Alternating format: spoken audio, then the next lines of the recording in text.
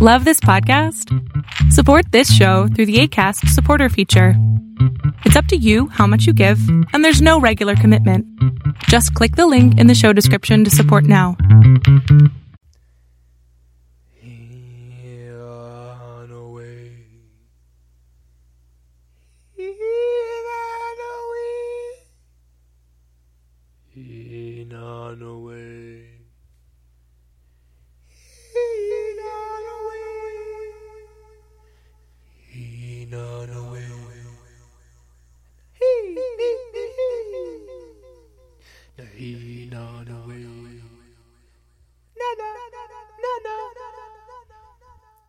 And we're here, and we're alive, and we are feeling all the vibrations of the current time and rotation of the planet. It is so great to be alive. It's so great to be here. It's so great to be talking, to be feeling, to be sweating. So sweaty. So completely sweaty.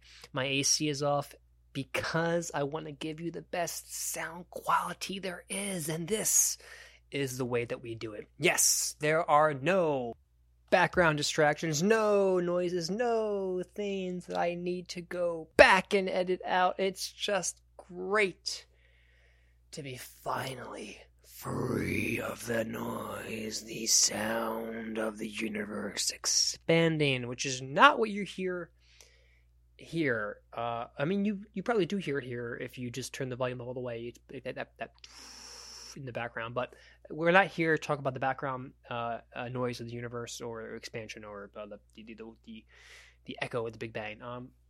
We're here because I am here. I am back. I'm alive. We have a great new lineup of episodes that I have been working on. I took a month off, actually. I took a good month off, and with that, I haven't watched any political news. Late night, politically motivated YouTube channels, and it's been like almost a month and a half now, and wow, do I feel the difference. I've even avoided conversations about politics and current events with people all around me, all around the world, or at least around where I work constantly.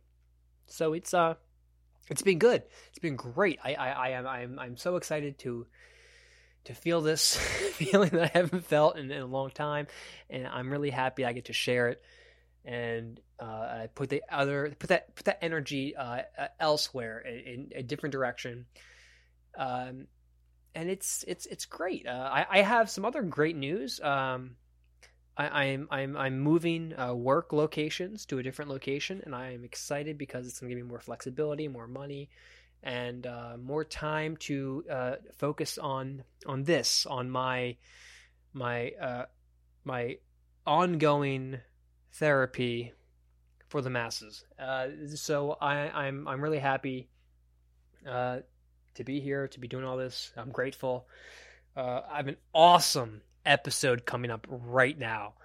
I reached out to an old friend because I've been telling everybody, if you feel down, you feel bad, whatever, reach out to somebody you haven't talked to in a while. It will change your life, or not change anything. So reach out to someone else. I don't know. So I reached out to somebody, old friend of mine from elementary, high school years, and we reconnected instantly. It's my pleasure. It's my honor to introduce you to him. He is an up-and-coming comic. He is just a ball of light and energy that we can all use in our lives. His name is Christopher Alston White. And just to paint the picture here, we decided to jump into a conversation about coping mechanisms. Negative and positive. And the conversation went on for hours. I'm telling you, hours. So I have it broken down into 2 to 3 episodes. First episode, kind of talking about, a negative coping skills and how we relate to them. Awesome talk, awesome experience. I really hope you enjoy. If you have any questions, comments, concerns, please email me at afthepodcast@gmail.com. I'm always listening. I always love responding. Thank you for those of you who reached out during my break. Yes, I'm alive, but you already know this because I already told you. So thank you again. I got a whole bunch of episodes coming up. I will stagger them accordingly to my work schedule. And yeah, we'll touch base in a couple minutes. Love you. Good night. Here we go.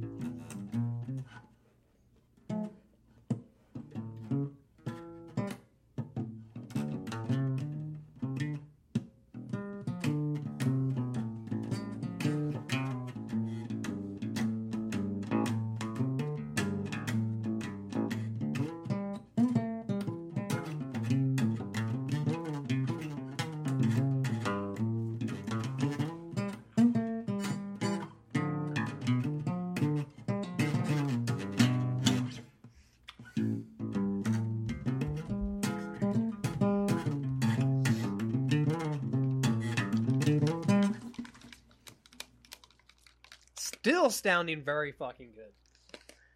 I've come very far in my playing abilities. I can play the C chord on a piano because it has a C on it, so it makes it very easy for me to find it. It's very easy. Where are you living right now? Sorry, I'm in Marlton.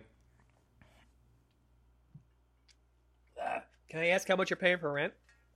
Well, I'm not paying rent, but like over $1,500. God damn it! I live in a room. It's this big. I have a detached bathroom and a walk-in closet of a kitchen, and it's like $600 a month.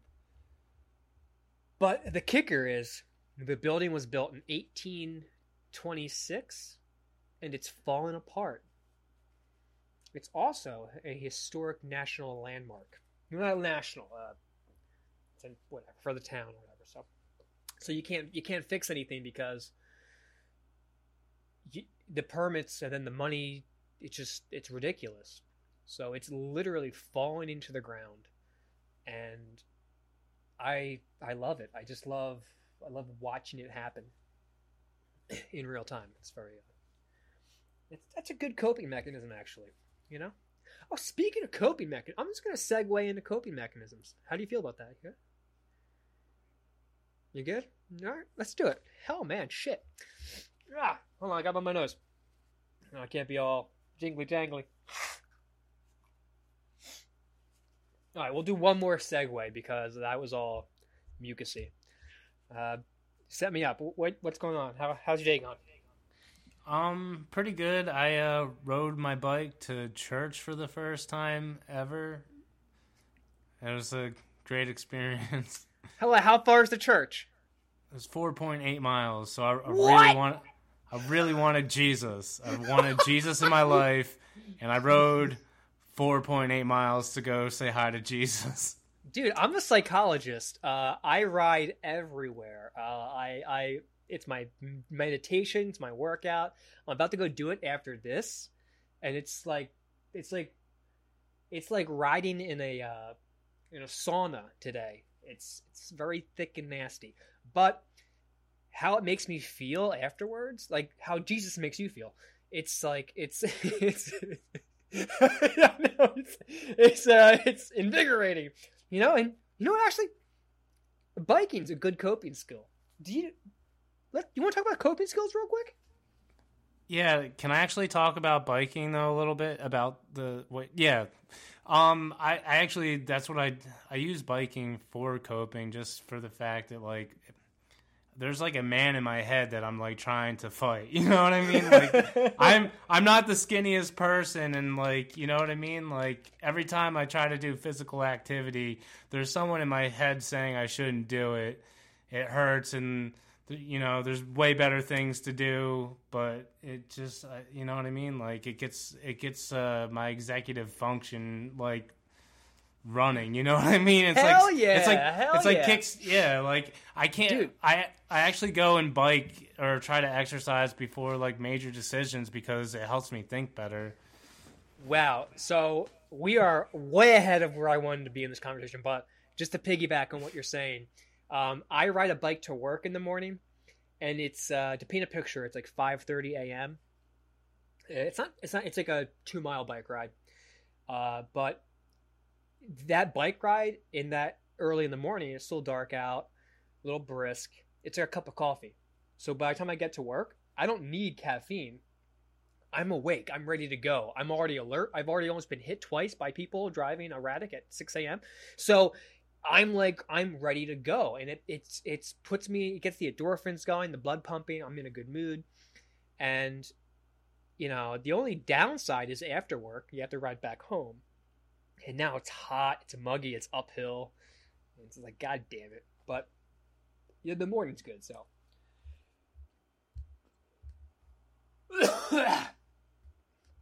Uncomfortable pause over. So coping skills. Let's talk about some coping skills. First, let's paint a real easy picture. What is coping? And what are coping mechanisms? What does it look like? How can we explain it? I found this really awesome article on berkeleywellbeing.com. Coping mechanism definition, examples, and types. This is by, I'm not going to read that person's name because I'm going to butcher it, but let me tell you, it's a very smart looking name. And they are an MA, and this was also reviewed by another PhD MA. So, and both names I cannot pronounce, so I'm not going to, but I will link this in the description for anybody that wants to read it. It's a very easy read, and you know what? I picked this because it's a little family oriented. You'll see in a second, but it's just very easy to understand. So what are coping mechanisms? Life can often mirror a movie. Maybe not in the sense that we are surrounded by a camera crew documenting our every move, a stylist ensuring that we are always dressed for the occasion, or writers and directors telling us what to do next. Although, wouldn't that be nice? But just like the movies that have their conflicts and climaxes, life also hands us a fair share of highs and lows. Learning how to effectively handle difficult moments in our lives is what healthy coping is all about. So, what is a coping mechanism? And here's the definition.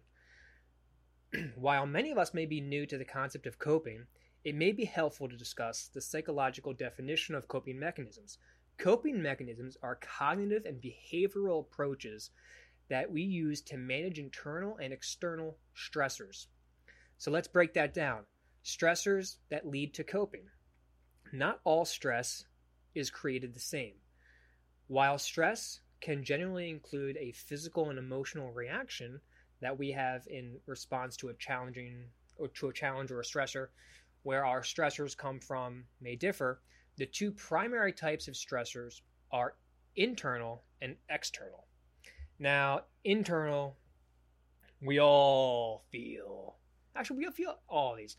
So, internal would be such as feel of failure, insecurities, negative self-talk, creating unrealistic expectations, and perfectionism. And a list of a couple external stressors would be like losing a loved one, being laid off from your job, an upcoming exam or presentation, learning that you have an illness or a car accident. So approaches used to cope. The mechanisms we use to cope may be called approaches or techniques of how we implement our coping skills. Typically, we utilize cognitive and behavioral approaches to cope. So let's talk about cognitive approaches. I like that word, cognitive. I use it, I think, in every episode. Makes me sound smart. Cognitive dissonance is my favorite word. There we go. There's my one per episode. Cognitive dissonance. I'm going to throw it in there already. No context. All right. So cognitive approaches to coping relate to our thinking. It's easy for us to give into negative self-talk in a situation like this. Perhaps you catch yourself saying, "I'm a horrible parent." This only makes you feel worse than you may already be feeling. Instead, you may want to try some positive self-talk, as in telling yourself mistakes happen and I will do my best next time to make intentional time for my family. Forgiving yourself lets you shift the focus and the attentions instead of ruminating on what happened. So cognitive, I think of it as your brain. How you are processing it internally. Behavioral approaches. So there was an example here that I kind of skipped over. So maybe I'm going to backtrack and go over paint a picture. And this may not relate to you and me, but I think we can still relate to it on a basic human level because I think it happened to us maybe once or twice. So let's illustrate these approaches through an example. Perhaps you've been swamped with work and you miss your child's school play. You may have had a date circled on your calendar for months, or more realistically, save the event in your phone. But maybe you had to stay late at a meeting, and by the time you left work, there was too much traffic to make the play. Your child is visibly upset at you after the play, and you feel disappointed in yourself for making them feel sad. Unfortunately, you can't go back in time and make the play. What might you do now to cope with this stressful event? And that's when I jumped ahead to cognitive. So you missed your child's play. Your kid's upset. It's Peter Pan. They were Pan. Or Peter the Pan. And that was their shining moment. And for a 6-year-old, every moment's their shining moment because that's the basis of their entire existence was yesterday. So it's very clear. And you want to make your kids happy. I want to make my kids happy all the time. So the cognitive approach, which I kind of went over real quickly, is you catch yourself ruminating on the thoughts, negative self-talk in situations. So forgiving yourself, letting go of it is usually a cognitive way to move on. So behavioral approaches, and this is it's pretty self-explanatory too. So behavioral approaches into coping relate to our actions. You might be thinking, okay, I forgave myself, but I still have a kid that looks up to me who is upset. Now what? Think about what you can do to make the situation better for you and your child right now. This can play out in several different ways. One example could be look like apologizing to them for missing the play and asking them what can you do to make it better or make them feel better right now. And then carrying out that action they suggest. Maybe they ask you to spend time with them by getting ice cream before you go home. So just do that. And next time, seek out your supervisor in advance and make sure that you can head out of the office on time for the next play. So there's how we think, and then there's the actions we do. Those are two different levels of the coping mechanisms. And Yeah, man. I don't want to miss any more school plays, so we're gonna work on this. All right, so what? Speak to me. God damn it, speak to me. What I was gonna say is like with the whole like cognitive dissonance or whatever, like hopefully if the parent is, you know, a moral being of, you know, at least trying to go be a moral person or whatever, that they felt a little bit of shame in the sense that they're able to correct themselves and stuff like that. And well, that's true. No, you're right, because yeah, you have to be going in the right direction to make your kid happy, or at least attempting to, because there could be a parent that's like, you got school play? Cool. I can't make it. And cut you off right then and there, you know, like, so there's 1,000 different ways you can go with this. Maybe you don't even fucking have parents, and I'm sorry, you know, maybe it's foster care. I don't know.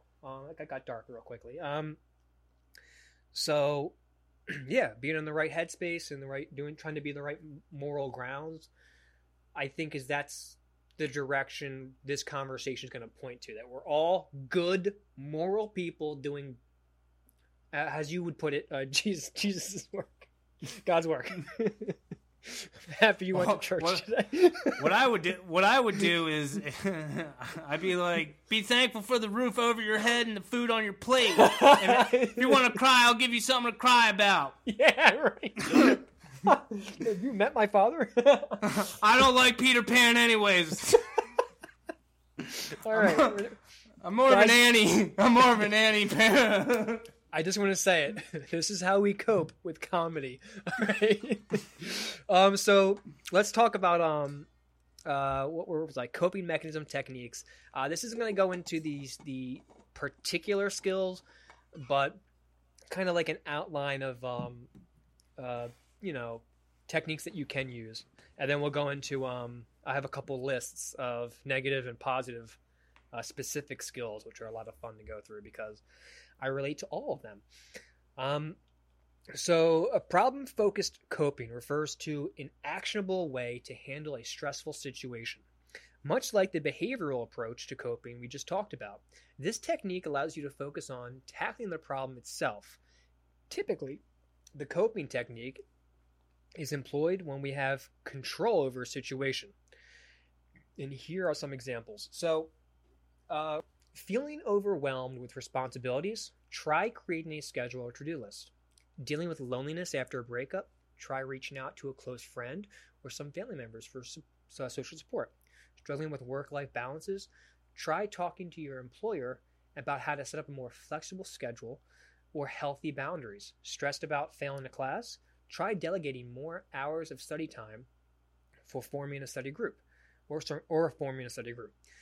Feeling extra sluggish due to less nutritional diet, meeting with a nutritionist, primary care provider, for meals that are both easy and healthy to make. Now that is a list of a couple luxury events there too. Privileged, I would say privileged. A privileged person wrote this list. Yes. Talk to your boss. What? Talk to your nutritionist. Sorry. Yeah, let me just call my nutritionist. I'm sure there's a free one in Auburn here. So yeah, these are just, you know, so the idea is that this is problem focused coping.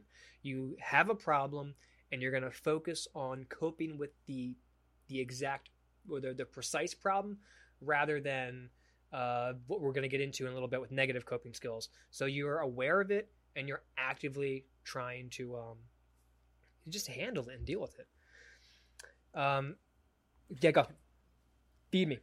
Can I say something about, because like I just want to backtrack a little bit because we were talking about stress, like inner and outer stress, and I just want to say that there's always going to be stress. A little bit of stress is healthy, like, you know, the right amount. Like it's actually the kind of like, in a sense, like the energy that makes our brain like able to get rid of old like nerve pathways and like evolve into new ones. Like that's how we evolve. Like, you know, I just wanted to say of course, that. I learn through stressors or through certain stressful environments. I also learned then negative coping skills around those stressful environments because they're easy. We're going to get into that in 1 second, the fun part of this conversation. So that was problem-focused coping, and now we're going to go to emotional-focused coping.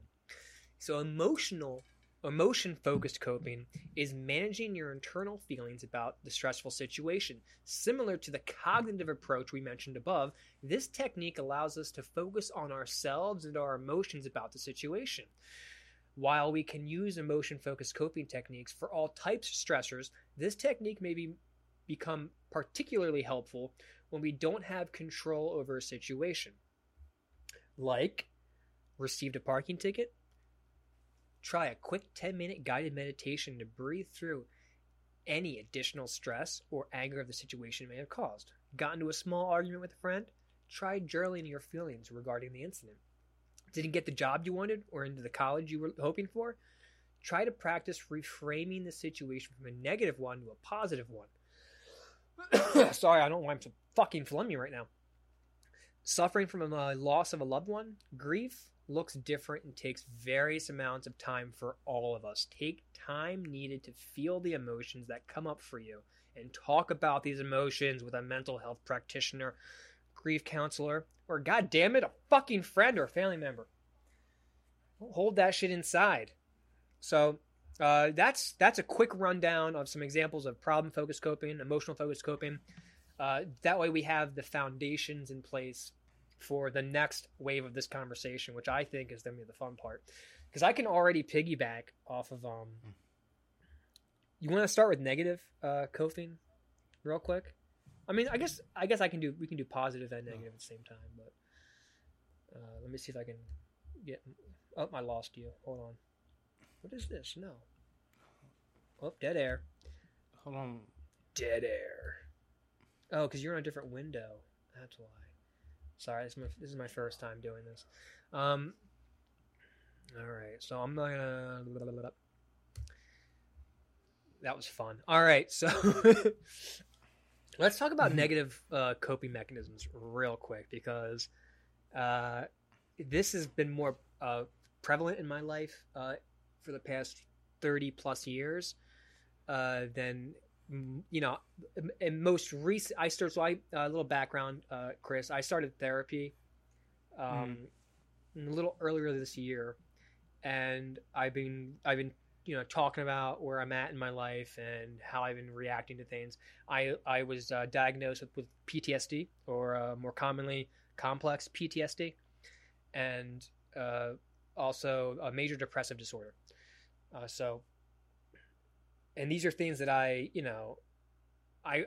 never put a name to or a label on. I just thought it was normal. This was the normal feeling that humans are supposed to have. And these were the normal ways people are supposed to react. And another quick background, and I've talked about this many times on this channel. The house I came from was a house that no one talked about anything. We didn't have that language. We didn't know how to articulate ourselves to each other in our house. And it was like walking on eggshells everywhere. And no matter what, if anything happened in the house, you keep it inside the house and you don't tell the neighbors, God forbid. You don't tell your friends. You can't have people gossiping about you. So everything we internalized, everything we kept inside. And boy, did it make for some fun learning experiences. How was your growing up? You have a household that talked? It was peaches. No, actually, like one of the sayings growing up was, "Don't air your dirty laundry. You don't want anyone to see the dirty laundry." Yep. Like, you know what I mean? And like, it's just I've been going to therapy for 5 years and diagnosed very similarly to you. I call it the white middle class disease. Just we're all fucking suffering. Yeah. We all just suffer in different ways. Yeah. Good. The point is we're aware of it and we can change it. Another don't air your dirty laundry. I love that one. This is the other one I love too, because I still hear it to this day. Check your attitude at the door. Like whenever you go to work or go over to the family's house or whatever is hurting you, you stuff down inside you just to get through these couple of hours for the sake of everyone else. And then when you leave, go back to your panic attacks. I love that. I love how employers tell us to do that. Like, just check your attitude at the door. When the employers freak out all the time to their entire staff. But if you do it back to them, now it's a write-up. Now it's an issue. So I love those kind of toxic environments where it's like, it's just the American way that stuff it down with the brown. Which is a great negative coping skill. Let's jump into it, because I know you're with me on this. So negative coping skills. Number 1, and this is my favorite one, avoiding the problem. This is also called anxious avoidance. This is a very common coping strategy which relates to a person who continually avoids the situation because they are afraid. Unfortunately, the fear will be maintained and even strengthened if a person does not confront their fear despite the immediate sense of relief and avoidance. So,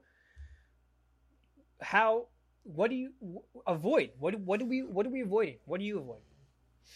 Well, for me, I basically avoid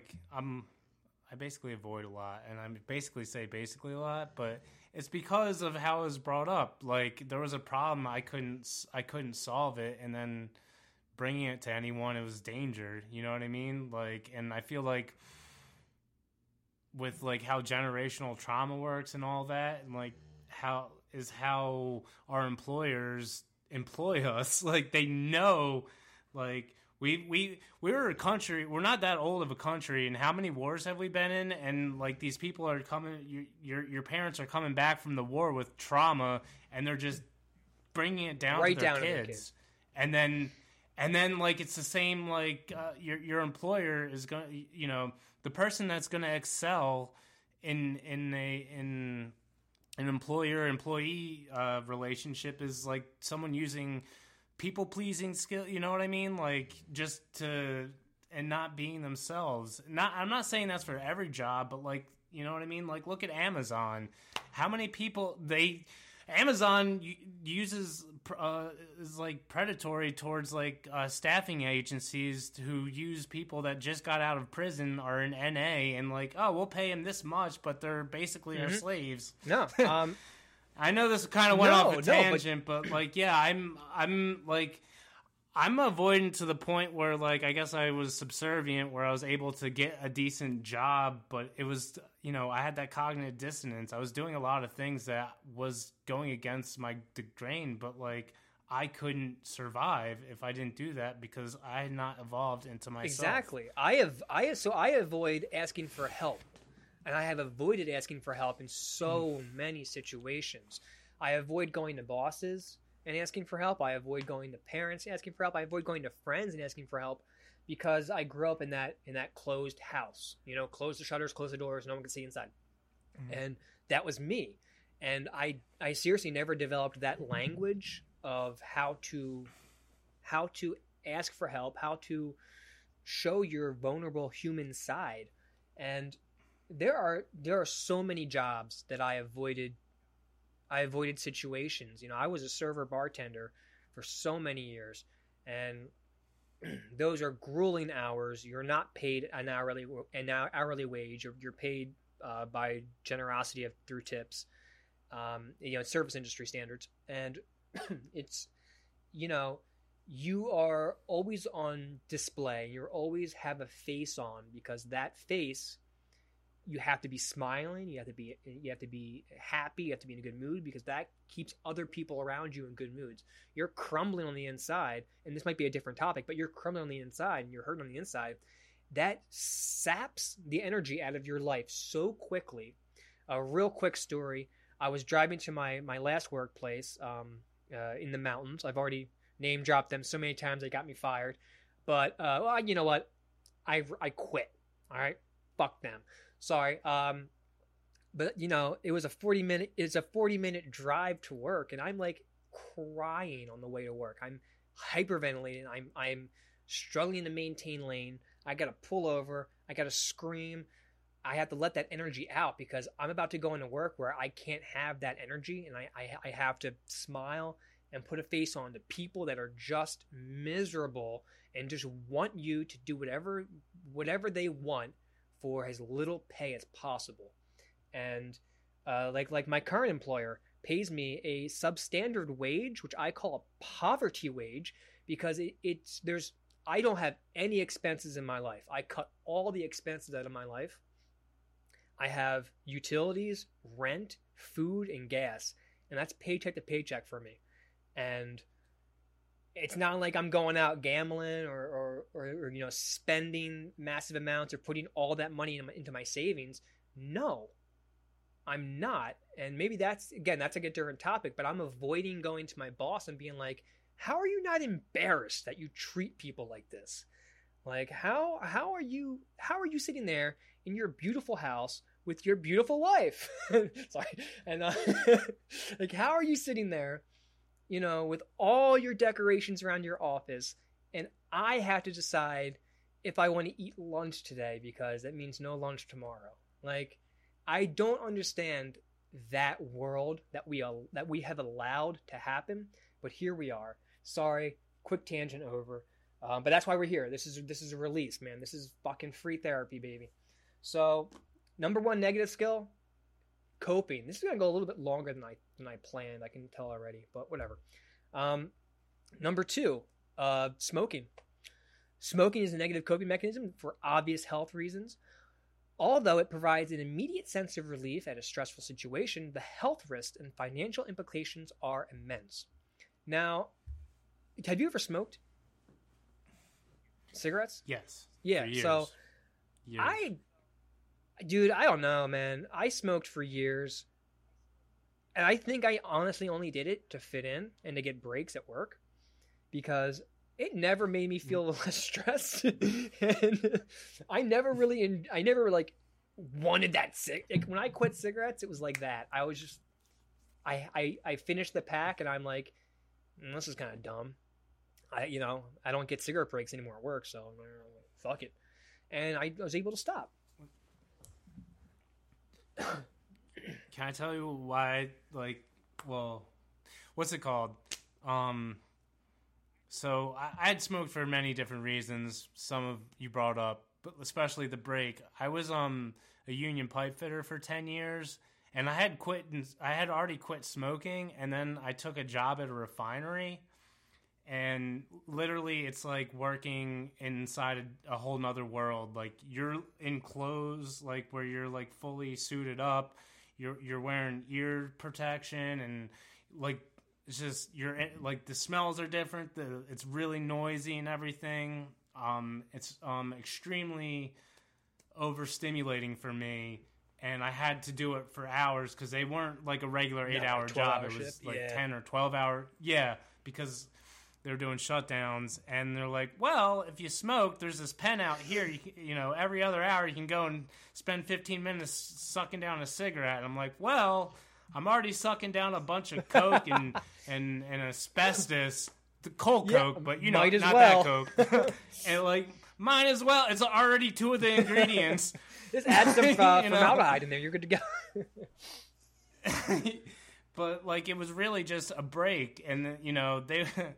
A break from life. No, it's and so, and you know, and this has been proven time and time again. The cigarette companies found that need and that coping hole to fill for people, and they sold you on it. They sold you on it, and they got America addicted, basically, or you know, the world. I won't say America, but the American smoking campaign was aggressive, and it worked, man. But now I'm happy to be off. You said you had quit too, right? Yeah. Yes. Yeah. So you dude, it's I'm getting older, so I am still losing my sense of smell and taste, but it was wonderful to get it all back fully. And bike riding, you can't smoke cigarettes and be a full-time bike rider. It's impossible. So if it stops me from doing the things I like, then I stop doing it. We'll see about that. What were you gonna say? If you see a bike rider smoking a cigarette, he's got a DUI. I'm just saying. Yep. He's definitely not doing the marathon. I'm kidding. I'm joking. We're joking, but we're also serious because it's like 95% of them smoking on their bikes did lose their license. And we'll get into that in a different episode, how unfair DUI drivers get punished. But that's not besides the point. So number 3 is compulsive spending. Oh, I love this one. If you are continually buying things that help you relieve stress, then you are only making things worse in the long run. People start to hide their purchases from their parents. They turn credit cards to fulfill their spending, and it can create huge financial burden for the family. So I have experienced this on a personal level through my family. It is a coping mechanism that some of my family members do use, and it's always the same useless fucking shit. Like so many clothes. And I'm not saying buying shit is bad. If it's an item and a material that really brings joy and use into your life, then of course fucking buy it. But if you're buying things because you're bored and you think you kind of it just makes you feel happy, it releases those endorphins and it makes you feel happier, it's a drug at that point. Once I moved to New York, actually it's happened in Florida too, sold the bigger apartment, got into a small apartment, sold the couch, sold all the shit that we were working so much, we were never home. So we got rid of all the shit in the home that we didn't need, downsized, became kind of like minimalists in the sense that nothing new was coming in. And when new stuff did come in, it came from like thrift stores, and it was cheaply made or cheaply bought. And it's, I like my stuff, but it can all go away in a fire tonight. And as long as I'm alive and I still got clothes on my back, I'm okay. I'm not going to break down over these possessions, because they don't break down over me when I get sick. So fuck them. Am I right? Fucking. Are you a compulsive spender? What do you buy? Yeah. Well, I buy musical instruments and tools. Not so much tools anymore. But yeah, I always feel like you need the right tool for the job. Same kind of concept with music, but I already know it's kind of more of the work you put into it. The operator of what's it? Compulsive spending. It was something that was modeled for me from day one. My dad would literally buy things out of his price range, where I would directly be affected by the amount of neglect. Because Yep. You're supposed to be paying, not supporting your children, not buying new trucks and stuff like that. No, but seriously, that sorry, I'm going to keep cutting you off. No, that's it. There's no more to that. No, but you're so, we talked about this a little bit earlier, being on the right moral ground, wanting to provide the best for your family and for yourself. You can be completely ignorant to that because you've been negatively coping so long that you're just wired that way. You're wired to I need the newest, fanciest phone, even though the old phone works perfectly fine, and it's this or fresh fruit for the week. Well, I guess I don't need any fucking fresh fruit for the week. So it's not the apple I want. Yeah, right. It ain't the apple. I'm gonna but seriously, it's so compulsive spending can have great consequences, not just to yourself. I live alone. I'm single right now, but if you live with people and a family, it can be so crushing to that family. It's and like I said, I have experience without getting into too much detail. There was a compulsive spender in my family, and there were verbally violent fights about money and where it was and how it wasn't accounted for, and like things were broken in the house. I would stay up late just hearing the shouting. I have memories of just shouting, slamming doors, crying, and never know. And I was so young, I didn't know why or what, and there was nothing. I felt powerless. And my therapist says my inner child now comes out every time someone gets loud with me, or disappointed with me. Like if a boss gets loud or whatever, or a customer gets loud, or if someone gets loud at the grocery store, I go into fight or flight panic mode, and I take it all personally. And God, people are just angry, and it's not my fault. So there's my quick takeaway with that. It's not your fault. Unless it is your fault, in which case, it's fucking whatever. Money comes back. Or it doesn't, and whatever, capitalism. So moving on from compulsive spending, and this hits me sometimes, and this, I'll just get into it. Number 4, drinking too much caffeine. As with smoking, you get an immediate hit when you drink a cup of coffee. That will help you cope with the stress, but drinking too much can cause long-term problems. You can become dependent on caffeine, have caffeine crashes, and suffer from lack of sleep. I just showed you what I was drinking. Yes, if I drink caffeine past a certain point of the day now, I am up all night. And that becomes a stressful event in itself, because I have to get up early the next day. But I'm at work and I get a little tired, and I convince myself I need more caffeine to keep myself going. And there's always a little crash, especially after lunch, or during that quiet time of 9 a.m. when you've been there for a couple hours and you start to get a little naughty. But I've also learned if I fight through that, 15, 20 minutes, I usually get like a second one and I feel fine the rest of the day. Or if I have a deadline for a particular project I'm working on, I build panel boxes for electrical equipment, and they have to be out. They're already pre-bought, so I'm just building them and we're shipping them. So they have due dates, they have due times, and if I start getting on the lower end, I'm like, that stress starts building up in me. I'm like, all right, cool. Let me just drink some coffee. I'll go real fast, Mm-hmm. Fucking shit up along the way, taking more time for me to fix it when it gets tested, and blah blah blah, more stress because now my boss is like, hey, you fucked this up. Instead of trying to make the situation better, they marginalize you and make you feel dumb. So, drinking too much caffeine. You're drinking caffeine right now, are you? No, but I can relate. I'm just drinking water, flavored water. Oh, it has the meat. Flavored water. It actually has Mio in it, but not the caffeine. Not the energy. No. Yeah, it's like I'm drinking flavored water with tequila.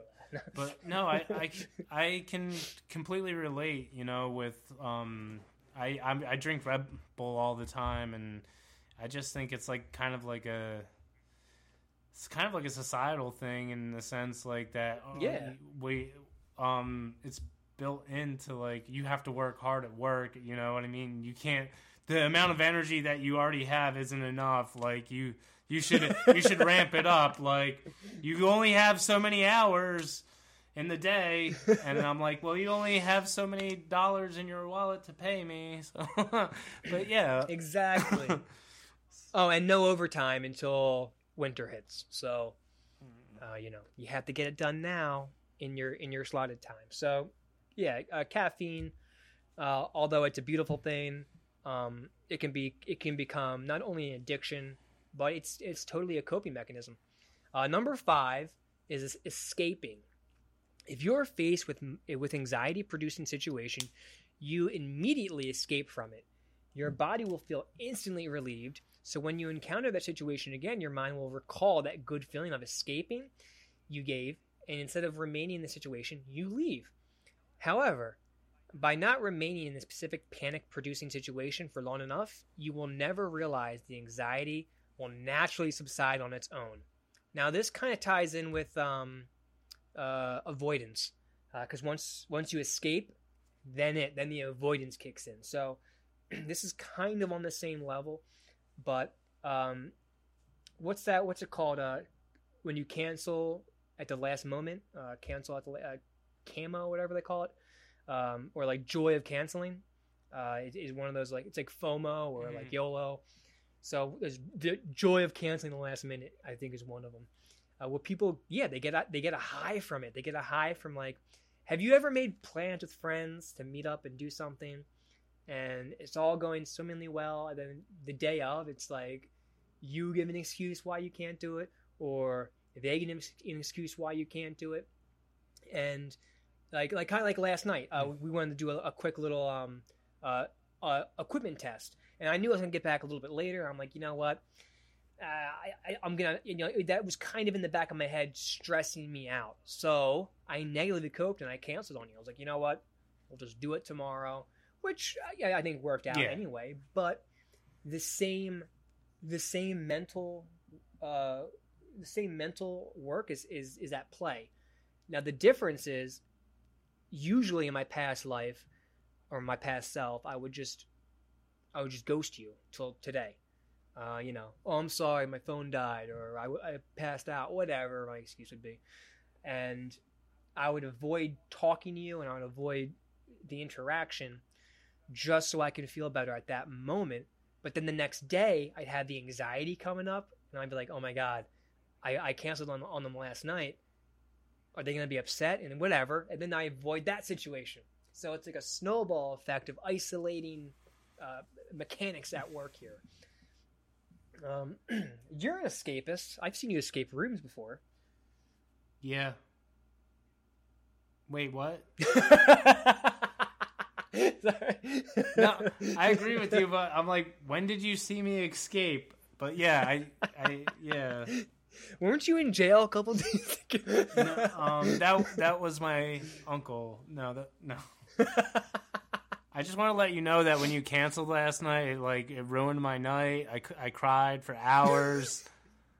See, this is why. No, I'm kidding. No, it was perfect. No, we didn't really need yesterday. I just did it for my anxieties to make sure everything was right. But it wasn't a big deal or anything. I didn't even realize that you were avoiding, you know what I mean, what you just said. I didn't. No, I mean so it made sense. That's why I communicated it with you. Because again, my usual go-to is I'd have these thoughts already, and then I would ghost. Mm-hmm.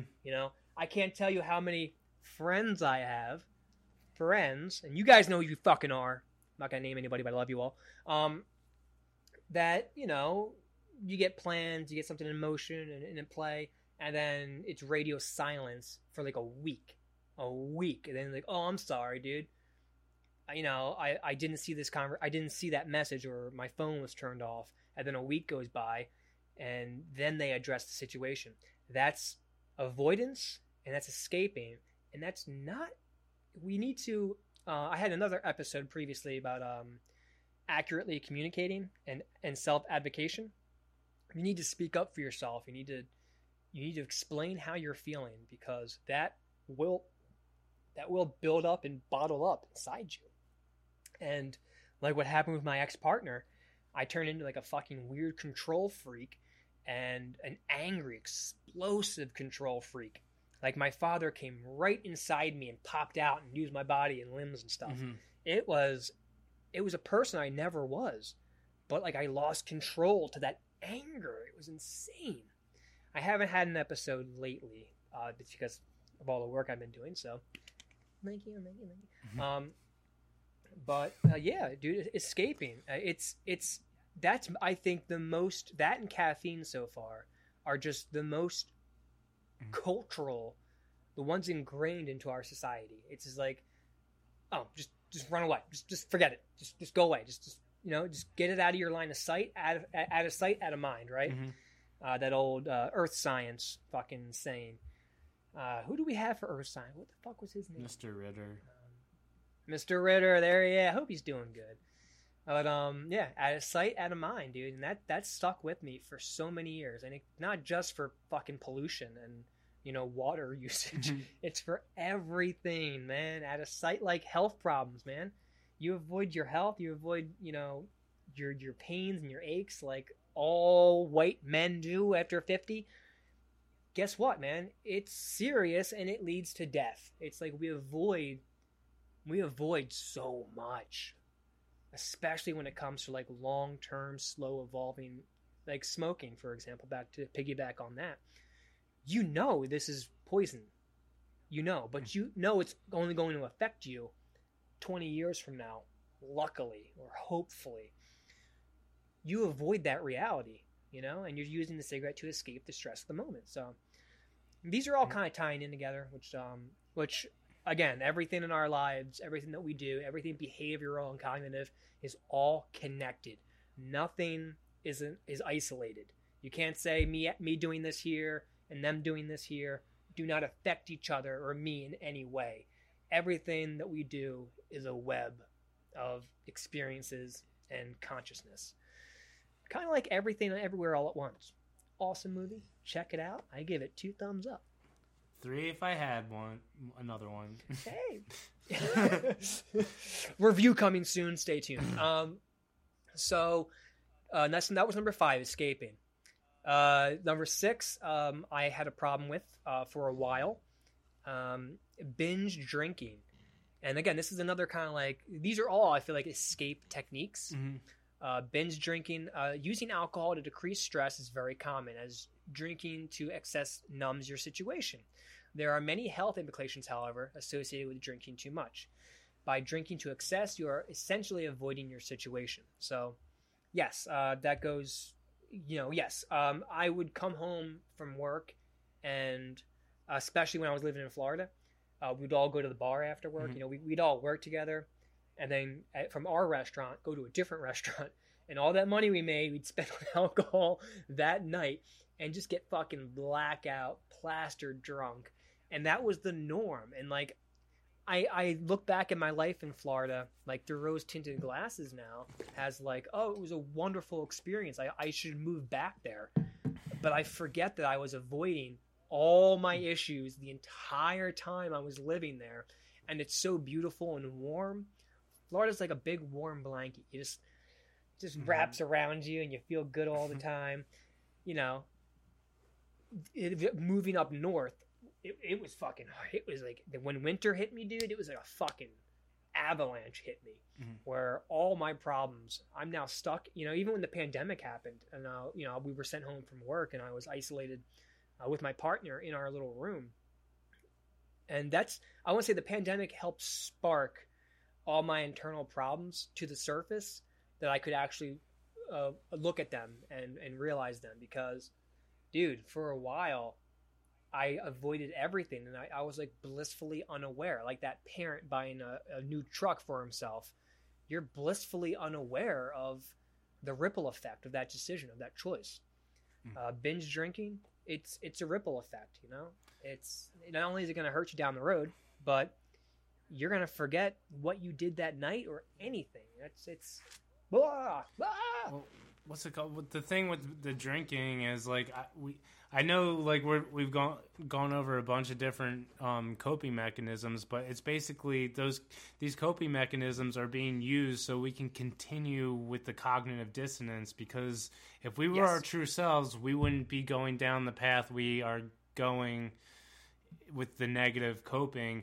And when you introduce like these hardcore drugs, like alcohol is a hardcore drug. You know what I mean? Like it's socially, they're all yes.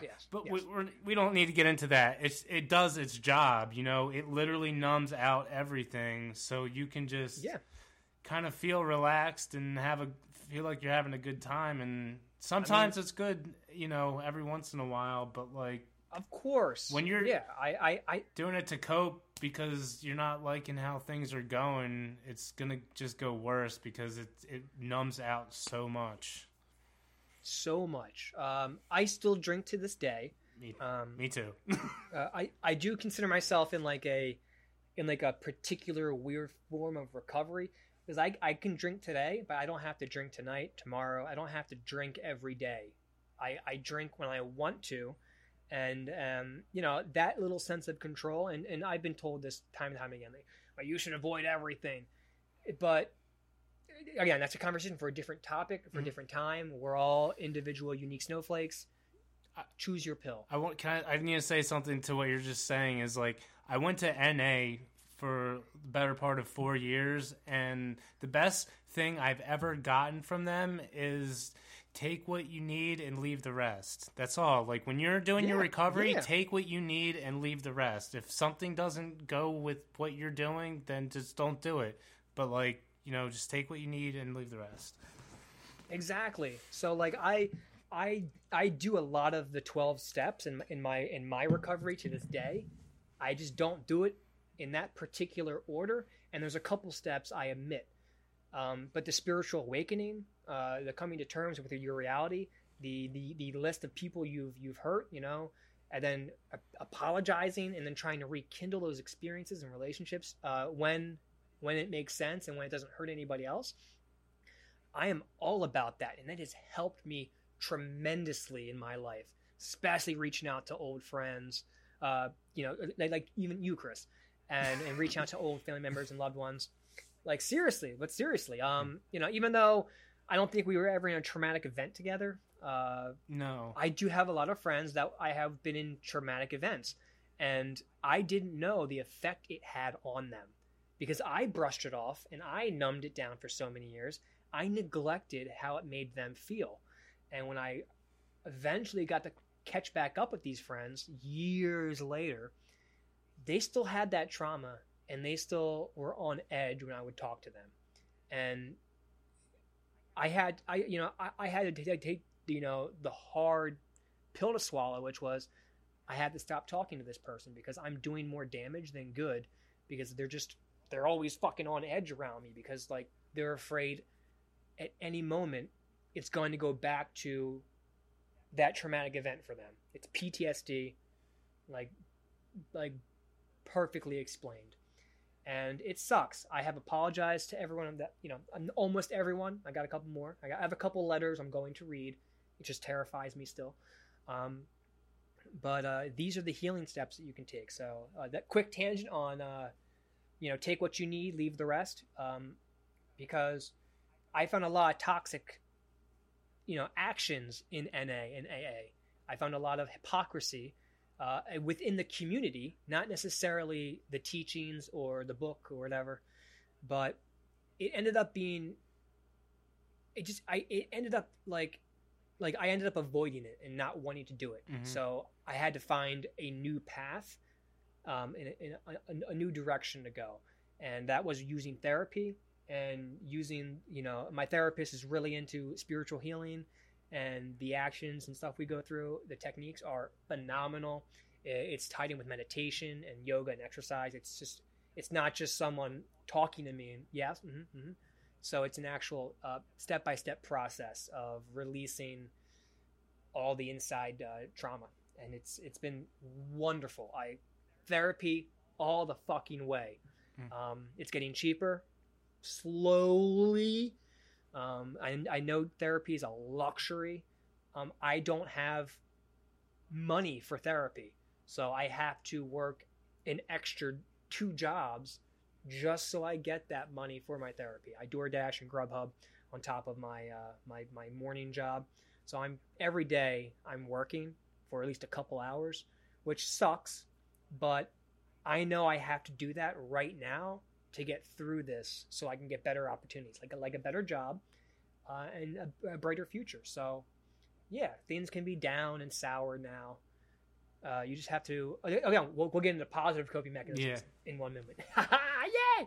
Are you good on time? How you feeling? Yeah, I just want to say something that's amazing that like that you're taking the time to do like extra work to go to therapy, and like I just feel like the fact that you have to do that makes yourself more extra available to the help because you fucking want it, and I think that's amazing. It's not only that, and thank you. I also have to start taking appreciation when it's, I usually like, no, fuck you, I'm thank you. So also I've started to volunteer. That's another big thing about NA. Give back. Mm-hmm. You want to keep what you have, give it away. So I've been volunteering with Habitat for Humanity, like every other, like once a month or so, and whenever I can.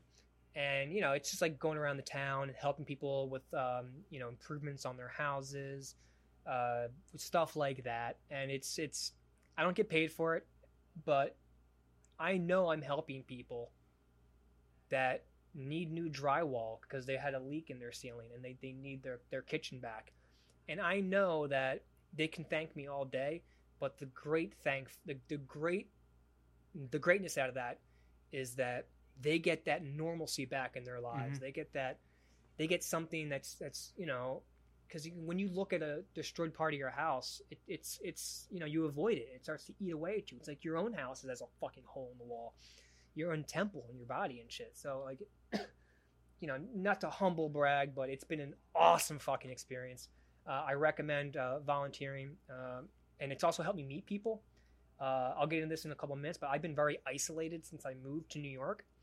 I went from like an awesome support network down in Florida, friends, places to hang out. I had a routine, and I moved to New York, and all of that, I didn't think of any of that. I was like, wow, no friends, no real places to hang out that aren't a bar or a grocery store. And it's taken a fucking toll on me though, which again, therapy has helped, and it's also helped me reach out more. You have to reach out. You can't just sit in your home and wait for things to come to you, because nobody will come knocking. Nobody, unless they want to give you a bill or court summons. No one's going to come knocking for you unless they haven't heard from you and it's a wellness check. So reach out and touch faith. Boom, boom, boom. Okay, I'm sorry. So that was binge drinking. We'll go through the next couple real quickly because I want to get into positive. And these don't really apply to me, but I do know they are big for a lot of people.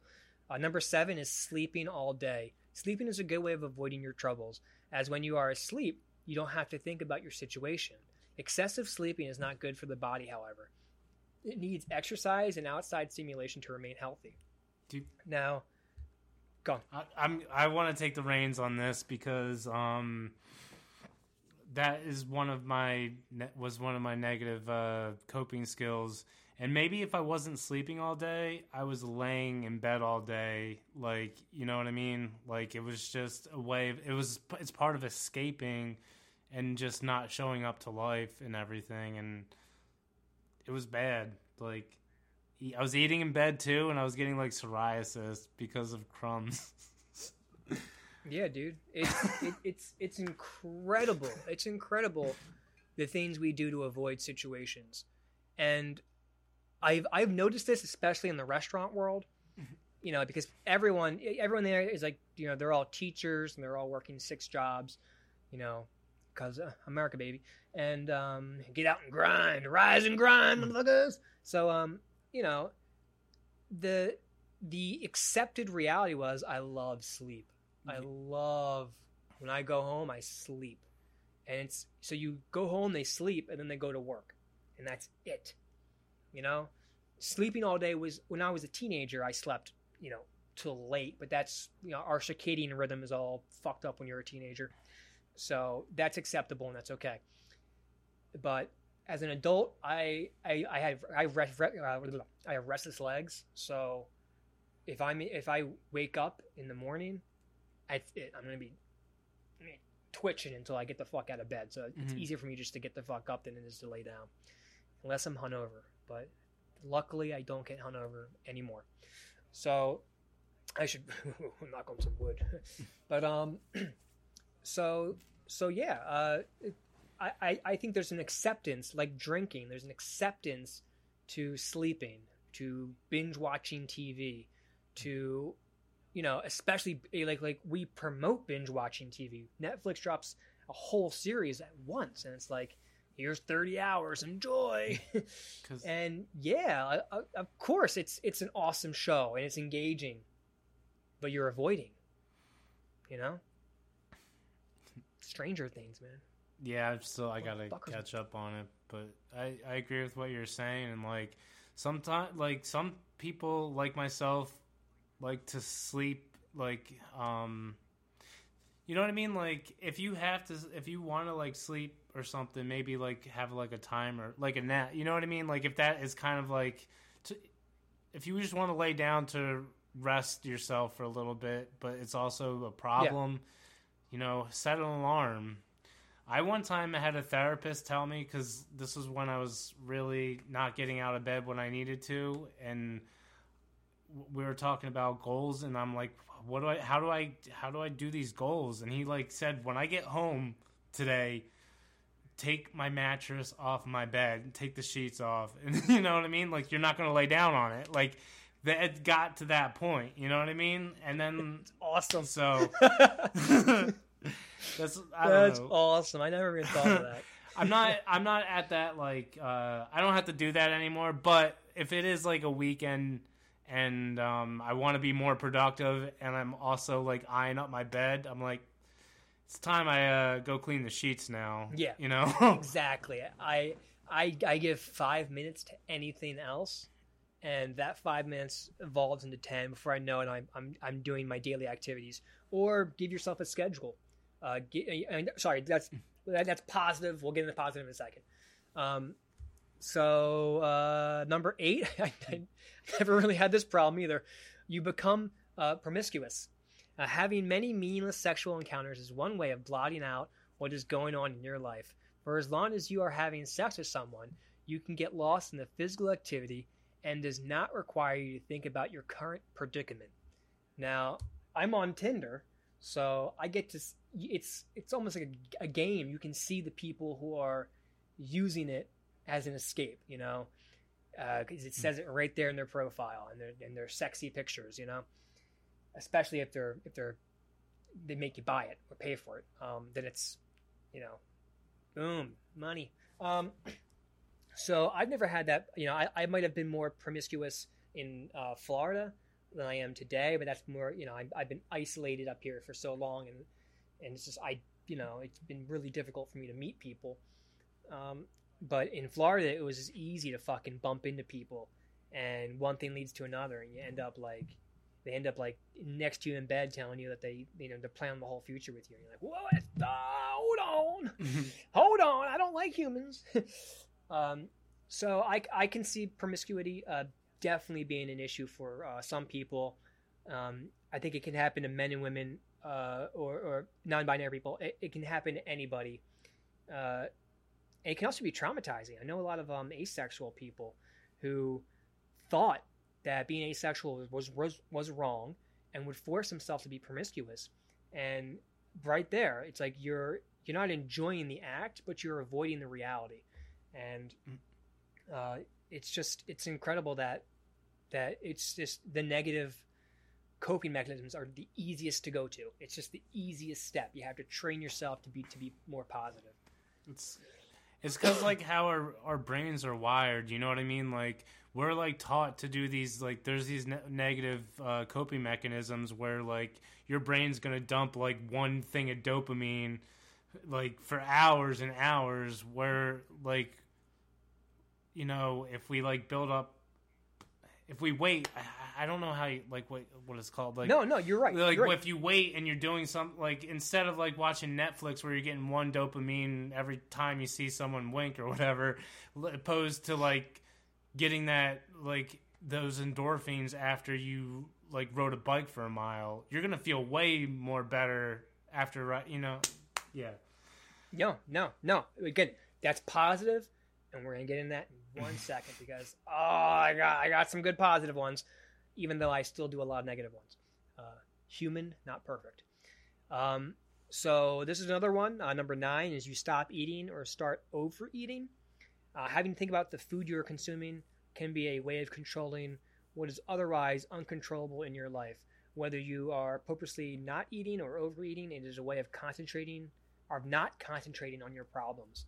Now, this can be a financial reason for me sometimes, or the older you get, you start seeing like body dysmorphia. You start seeing yourself in a different light than you never thought of, and you think, like I weigh 170 pounds, and I think I have a lot of fat parts on me.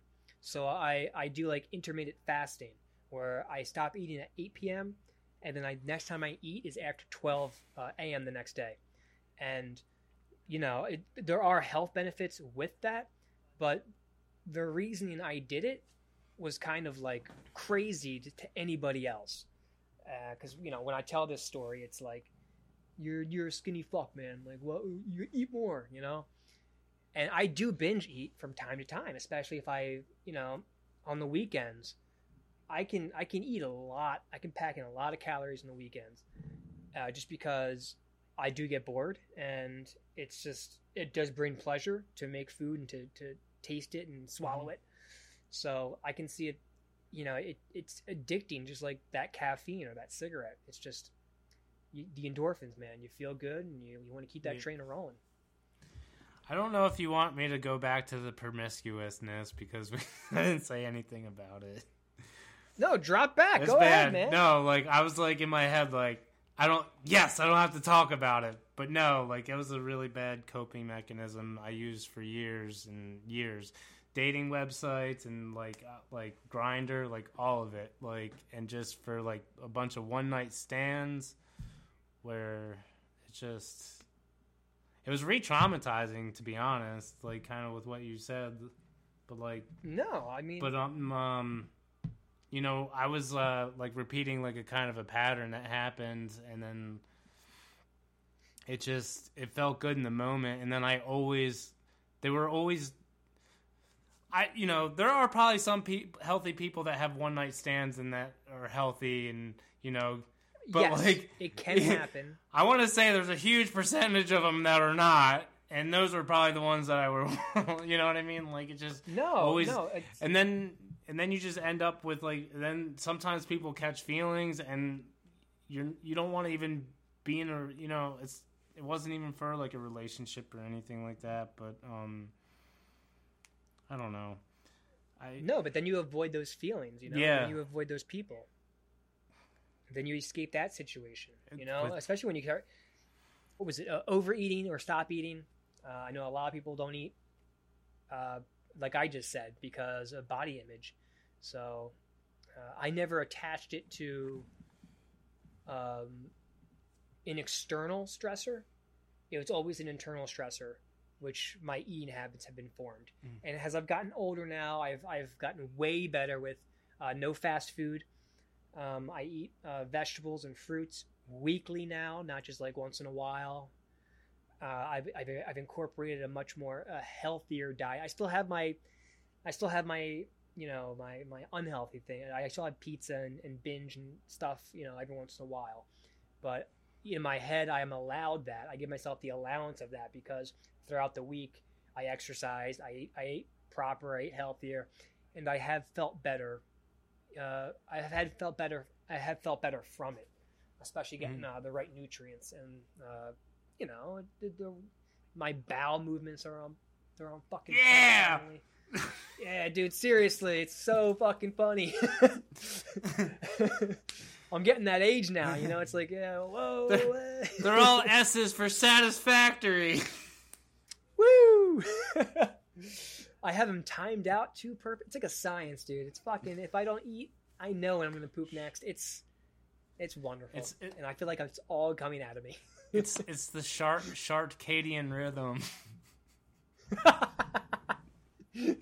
Yo, make that a shirt. That's great. Yeah. No. Would that be a good band name? I don't know. No. So continue. But no, I actually use food as like, that was like my first coping. What's it called? Like in a household where there's like really sparse to no love, the first love is food. And that was like kind of, dude, cheese. Yeah. That was, yeah. I actually had to get weight loss surgery in 2014. I'm still working on it. I like, dude, it's sorry, continue.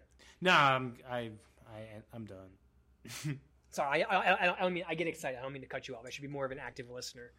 I'm working on that too. It's a drug. Food can be a drug, and we gotta stop beating ourselves up. All right, sorry. No more money tangents. I got a quick question. Yeah. Since your dad works at a funeral home, if a cannibal eats one of the bodies, is that considered processed food? No, that's considered desecration of a corpse, which is a different. Yes, it's processed. Sorry. So depending on the funeral direction you go on, if you don't like a natural one, you want like the standard funeral, you want an open casket and whatnot. Yes, technically you're eating processed food. Poisonous, very poisonous. I would not recommend it. If you're going to eat somebody, go the all natural route, and make sure they're aware of it too. Like, hey, go into a deal. Hey, man, here's $2,000. Can I eat you in a month? Yeah, sure. If it's 2 consenting adults, I don't see an issue with it. All right. Whoa, that was weird. All right. I was holding on to that joke for like 2 minutes, and I'm like, maybe I shouldn't have said it. No, it's good. We're good. You gotta get the dirty laundry out, Chris. All right, don't.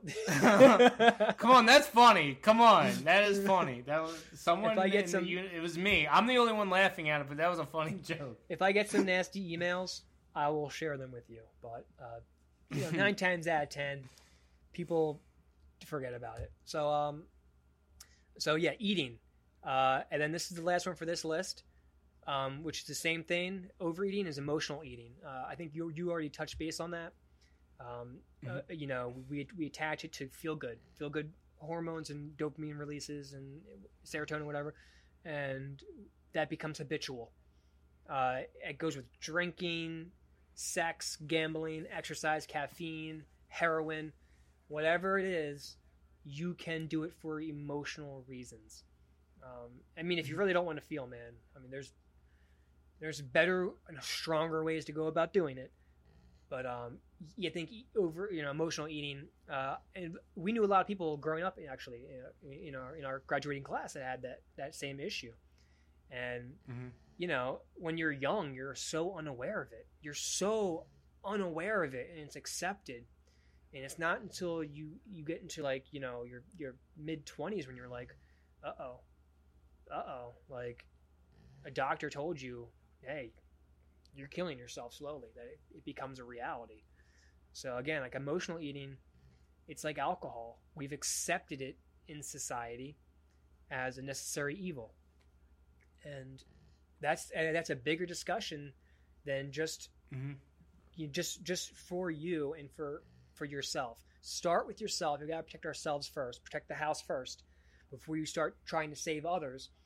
But that's a big discussion that this country, even this world, needs to have, because cancer is the new norm. We're just making that it's just okay. Heart disease and cancer are okay when they don't have to exist. We've made them. Sure, cancers can happen for many different reasons, but the majority of them come from unhealthy diets an entire lifetime. It sucks. I fucking hate it. And stress, dude. Stress. I've read a whole bunch of things like having an acidic body. If you have an alkaline body, cancer can't exist. If you have an acidic body, cancer thrives. And I still haven't figured out how to get to an alkaline body. I get drinking alkaline water. I don't know, but it's a heart disease kills 1 in 3, and those have been the statistics for years now. So there's 2 of us right here. The chances of one of us dying of heart disease is like 75%. Like it's up there. It's probably you. I'm pretty healthy. I'm pretty skinny right now. Dude, Kraft cheese. I can't quit the cheese. I can see you. You're like, oh shit! You want to talk about some positive coping mechanisms real quick? Yes, but can I I want to put not a I want to put a seed in your ear. What's it called? If you do an episode on anger, I would like to be on that episode. Yes. I already have one on anger and temper, but it was like my first episode. So I do want to revisit it because you can't just have one episode and solved, cured, good to go. It's an ongoing discussion. So every topic I go over, I will go over again. It's not like a one and done, like a movie review channel. One review, and that's how we feel forever. Like, no, emotions and thoughts are going to change over time. And that's the goal of Amongst Friends, is to show that change for the better or for the worse over time, and just talk about it. Reach out to me, email me, afthepodcast@gmail.com. I got a couple of you who do reach out to me. You guys are like my other family, like my new family. And there's a lot of, I love listening, and there's a lot of just bouncing back and forth that you can have. So email me, afthepodcast@gmail.com. I'll have that. So those are some negative coping mechanisms. There's also, I have other list and I'll have them shared too. There's PTSD, negative coping situations that are more prevalent, like avoiding others, always staying on guard, substance abuse, which we kind of tied in on a little bit through our examples and stories. But there's particular avoidance and there's particular coping mechanisms for many situations, and everyone has a different size foot. So it's, again, take what you want, leave the rest. And whatever you respond to and react with, be aware of it. It's like yoga, and we'll get into this next episode. You do yoga a whole bunch, how your body feels, and what normal feels like, what happy feels like. And when something starts to hurt you, you're aware of it, and it's like, whoa. And then you go to the doctor or the dentist or whatever you got to do to get it fixed, or get a haircut. I don't know. We'll get into that next week. Chris, dude, I've had a fucking blast talking to you. I like our energy. You make me more flamboyant than I usually am. I guess I'm always kind of flamboyant, but whatever. It's a good banter. It's a good back and forth. You're an easy person to talk to. I really appreciate it. So I loved coming on here. I liked you coming on here too. Coming all over here. All over. You did say it made you flamboyant. Oh God. So we'll set up time for sometime next week. Stay safe. Enjoy going to church on your bike ride. I continue doing it. And remember, save some of that Holy Communion for me, baby. Guys, have a great fucking day. Have a great night. Be kind to each other. Stop speeding. Why the fuck are you guys speeding everywhere? We're all going to the fucking gas station. Slow the fuck down. The gas station isn't going away from you. Alright? You'll get there. Slow down. Especially you, the fucking guy in the truck I always see flying to get to the fucking stoplight first. Like, cool. Good for you. Awesome. Sorry. Nitpicking. I forgive me, guy in the truck. I love you all. Chris, thank you again for being here. Bye.